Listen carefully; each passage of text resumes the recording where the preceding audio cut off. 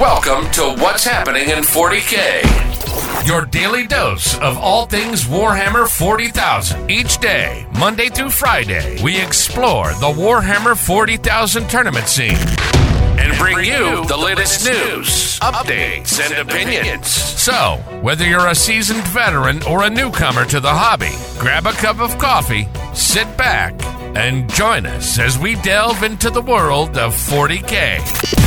Here's your host, Mufasa.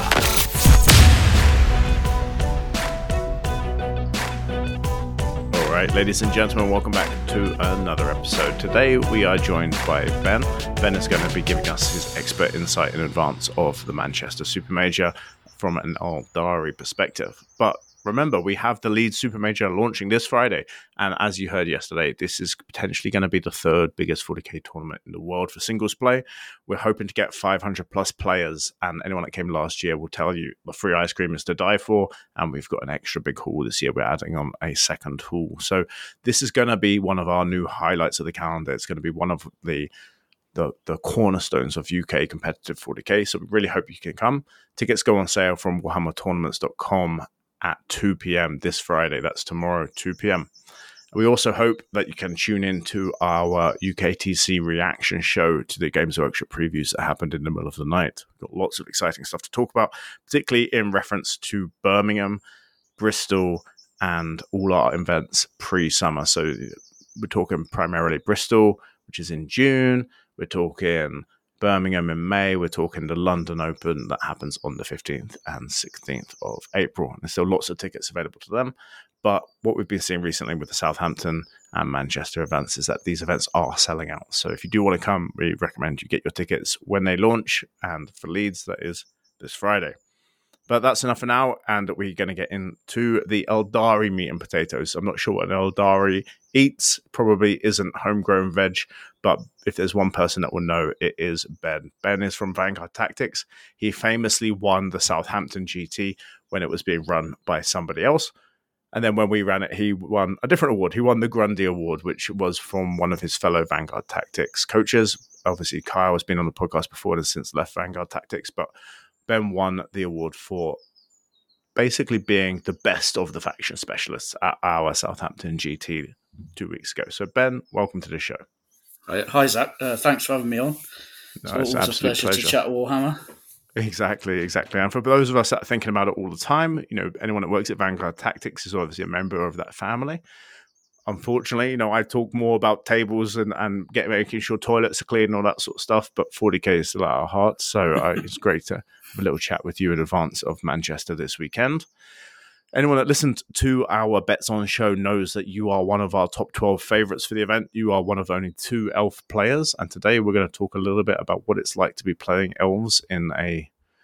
What do they always call it? Like they're a dying race, right? In the 40k lore, running out of time. Yeah, yeah. Well, it seems like that's how they are in the 9th edition meta. So obviously 10th edition on the horizon, but 9th is still here for a few more months. So tell us a little bit about your experience playing elves so far in 9th edition, Ben. I really enjoy playing Eldar as a faction as a whole. I span Gianari because it's got a lot of tricks to it. I love the Incar model. Just playing around with your opponent where it's going to teleport. It changes the way people can kill your toughness 3 models because they don't want that turning up right next to them. So throughout 9th, I started, it was, we had the meta with all the Chaos Terminators and that. So I went heavily into D cannons to be able to kill the Terminators through a wall before they got to me.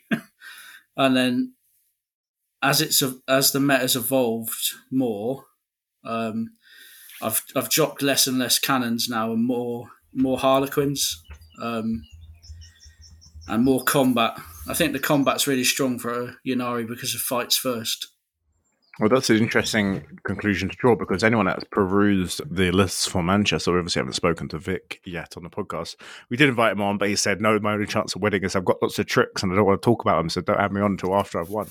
So hopefully he comes in the top 3. We'll have him on next week. But he has gone heavy on the D cannons and you don't want to go that direction. So Ben, tell us a little bit why you've made that decision.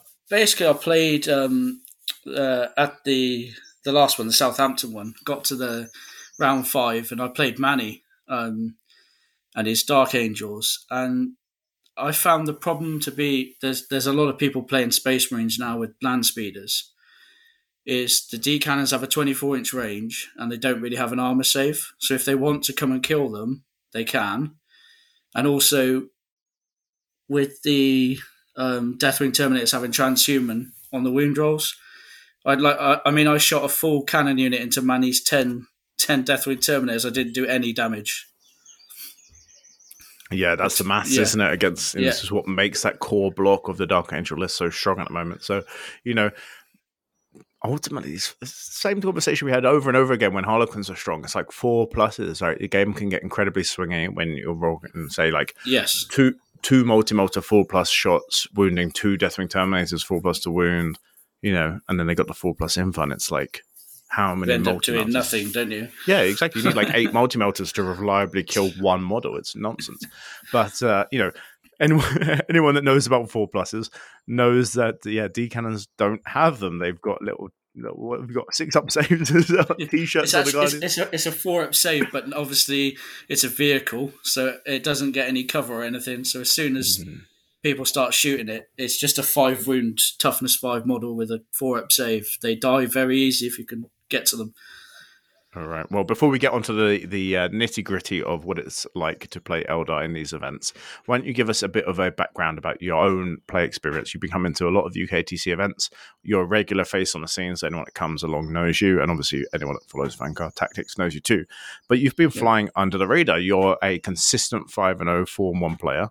Anyone that knows you knows you're a top player in the country, but you're very understated. You're not out there promoting your achievements. So we're here to do that for you. Well done. First of all, we'll give you a congratulations, a little round of applause. If I had some sound effects, we would put them in now. Well, thank you, Zach. But tell us a little bit about your story. So, you're a strong, reliably well-performing player, but you've never won a super major. You've done very well at the BAO previously. You've done very well at lots of our events. So tell us a little bit about what that's like, what your goals are and aspirations for the future of the event scene. Yeah, well, my goal for last year, so ending at the ITC season at LVO, was to win Best in Faction Inari, which I managed to get in Las Vegas after going 5-0 at your Nottingham event, and then I actually reached the Shadow Round at Las Vegas with them as well. I did lose the Shadow Round to Nick Nardavati with his demons, but it was a really good game. I kind of come to the big UKTC events, because we have the top cut at your events to make it work. The top 4 go through. Typically, Inari, it's very difficult to score 95 or 100 points. The secondaries, the Eldar secondaries, and the secondaries that the army sort of leans towards, it doesn't get very high scores. So obviously, like at Nottingham, I won all my games, but I think I finished 7th or 8th. It's not enough to get to play the semi-finals and final. I think that's just something that you kind of understand at the moment as an Eldar player. There's not many given 15 secondaries. I take quite a lot of ones that can cap out at 12, and then it has changed recently. Behind Enemy Lines now, I think, is a good 12 to 15 sort of almost every game. So that might help it boost up a bit. Well, that is an interesting point because it's something that some people think about and others don't. So I think one of our previous guests, it might have been Manny, it might have been somebody else. They were talking about, their goal is just to win the next game. If they win the next game and they keep winning the next game, then they're going to go 5-0. And then some other players talk more about, their goal is to win the event. I think it may have been David Gaylord. And when you're building with that goal, maybe you're going to take some bigger risks because you have to make sure you're scoring relatively high. I think you can actually score around 90 a game average and still make the top cut at most of our events. But we had this in the LGT 2019, the one before COVID, where Malik, who was at the time was one of the best players in the world, was like, I need to be scoring hundreds. I'm going to take this play style, and I believe he ended up going 3-2. And he came up back to me privately afterwards and was like, we need to tweak the format because if people are losing games because they're playing too risky to try to get 100s, then my response was always like, well, number one, you don't have to. You could just try and go 5-0 and have a good time. Number two, like, you don't actually need hundreds. It's a common misconception. At Southampton, we had 2 players that were at the sort of 490-ish, which was David and Mane. And then our other 2 finalists were scoring like 450-ish. So they dropped, approximately 10 points a round. So I appreciate, like, most people listening to this aren't 5-0 players. They're not trying to win the overall event. But I think that same way of thinking, particularly in what we're going to talk about now with Eldar being in a bit of a rough spot, but this way of thinking about, having appropriate goals and then tailoring for your goals is a really good way to think about the game, because most people don't need to be scoring hundreds. They just need to be winning that next game. Well, that's it. I try and win all my games at these events. That's my goal, is to go 5-0. And if I've scored enough points doing it, then I'll stay and play. But if I haven't, I'm happy to get, best in faction Aldar or Yanari and go home. It's a good I enjoy your events. I think you've done great for the competitive scene in the UK. We've got, every month, sometimes twice a month, we've got these big gatherings of, 200, 300, 400 people, and you get to know most of the people there. I have never really had a bad game at your events. I think, the sportsmanship in the UK is brilliant. Yeah, it really is. And I had a beautiful email, and thank you so much for your compliments, Ben. I really appreciate them. But I had an email that went through this morning where a guy said, me and my 9 friends, so 10 of them in total, have come to your event for the first time. This is the Southampton event. So it's 10 people. And each of these people played 5 games, so 50 games played total. And they said, out of all of our games and out of all of us that came, we only had 1 negative experience. So we're talking about 50 games, only 1 person had the semblance of a negative experience. And obviously in a competitive environment, sometimes it's unavoidable, but I think that's 2% is incredibly low. So it's very good. I mean, some people's negative experience is something like they didn't understand how a rule worked or something, and it's nothing to do with the people playing. It's just they don't understand the way a rule works, or they got something wrong. Yeah, and that's always unfortunate because it's sort of like it's a gotcha without a protagonist. Where there's that's it. Yeah. So, but they are in the minority. But we'll get back to talking about Eldar, because that's obviously why we've had you on.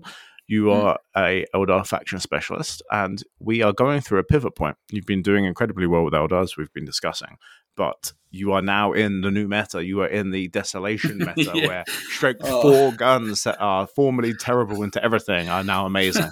So I think I thought we'd see some of these squads. I was very surprised when I was opening the list, because you unlock the list for list checking, and you're looking down the names of the people who usually finish pretty high at these events, and realistically, there's only me and Vic playing Aldar, and then there's a lot of people playing either Iron Hands or Dark Angels.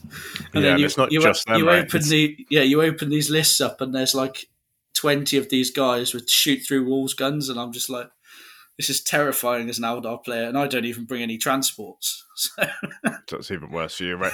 And it's not just the Iron Hands and Dark Angels where you would expect to see them, but it's even Chris Radford with his Space Wolves, who's been on the podcast before. He's got a bunch in there too. So definitely an interesting matter. So let's get into talking about how it's going to affect you this weekend. So tell us a little bit, first of all, about your current list, how you arrived, over the course of multiple events, how you've arrived at your current list, and then tell us about how you think it's going to play in terms of like countering this. Now, that it's a realistic opportunity that people are just going to shoot you off the board even if they can't see you. Yes, I think the way to play this game as an Aldar player is to play. You have to play very aggressive, I think. I mean, I designed some things. So my current list at the moment, I've got let's do that first for you. I've got a Farseer. I actually changed this from the last event, so he now has the power to turn off auras on a unit, which I think was... I teched that to play in the Terminators, so you can turn Rights of War off on the Terminators. and the Apothecary, because they're all auras. So then you can go and nick the middle objective back off them without committing too much. So then I've got the Incarn. I've got an Autarch and the Farseer. That's the 3 HQs. I've got a Warlock on a bike with Protect and Jinx. And then I've got 2 Warlocks on foot with Quicken. And then I've got troops, 2 units of Rangers, a unit of 10 Harlequins with 9 special weapons, and just a unit of 5 base Harlequins with no upgrades. In my elites, I've got the Striking Scorpion unit with Crushing Blows. It's one of my favourite units in the game. Forward deploy, and he's got a 7 attack weapon that if it hits you, it wounds you. Just brilliant for sniping a unit out or taking a character if they're not deployed properly. I've got 2 units of Banshees. Both the Exarchs have got the upgrades. Then I've got a unit of Swooping Hawks, 6 man. And then I've got 5 Warp Spiders. They're a new one that I put in for this event. 3 Shining Spears. Then I've got a unit of 2 D cannons. And then I've got 2 Warwalkers and 1 Warwalker in separate units with scatter lasers. That's the list I've got. So, like you said, no transports, not even for the Quins. They don't have their clown car. I find it, because I play them as Yunari, Zach, I have to take a Wave Serpent before I can even take a clown car because of the faction restrictions. So I've got to spend 150 points on a Wave Serpent before I can buy 1 transport. And then, of course, you're losing some of your ultimate MSU because you can run it through a list there, and it's almost like the greatest hits of Eldari. You've got the Whoop Spiders from 7th Ed in there. You've got the Banshees from 3rd edition in there. You got although I'm not sure Striking Scorpions have ever been as good as they are right now, and it's great to see them out and about. They are a fantastic unit. I put the Warp Spiders in because we're seeing quite a lot of lists with like 80 neophytes, and the Warp Spiders are actually really good into it because they're Blast D6, and the champion's got 2 of them, so it's 36 hits or 36 shots, hitting on 3s, rerolling 1s, and then you wound neophytes on 2s because they're strength 6 and they don't get a save. So I've had that unit pick up all 20 before if they don't have the Invon. Yeah, well, of course, the neophytes are from a faction not being currently played by their faction specialists. We have Innes and Malik obviously playing Desolation Marines. I don't blame them. do you have a plan in mind for how you're going to get around this out of line of sight shooting? Because it's not just Eldari that will suffer. Obviously, Guard underrepresented, but most people listening to this that are coming to the Manchester Supermajor, they're going to play these guys as they go en route to knocking each other out in the final rounds. So, everyone needs a solution to this problem. Ben, what's yours? Yeah, I think it's me and Vic have actually chatted quite a lot this week because we do, and I think it's a really horrible place for Eldar to play against. I mean, as I said, I think like going first would be nice if it's on certain maps where the Scorpions can get straight into something. Basically, any chance I get to the Desolator Marines, I'll take it. But they've got 36-inch range on those ignore line of sight guns. Yeah, so and screened by 20 Terminators, right? Yeah, it's very difficult to get anywhere near them. I think you maybe have to try and utilise Strat Reserve in some of your stuff. But yeah, I think it was a very difficult list to play against anyway. Like me and Manny played at the last event. We were chatting through what you can do different, but it's just to get through that many Terminators. Obviously, I'd have to stage my combat units to charge the Terminators, but now I'm going to get blasted while I'm trying to do it. So I don't know what the answer is. I haven't played them enough because they're a fairly new unit. I expected to maybe see 10 in a list, but then you've got, as I said, 20 of them. They're not all even going to be clumped up. They'll be spread out across the back of the board.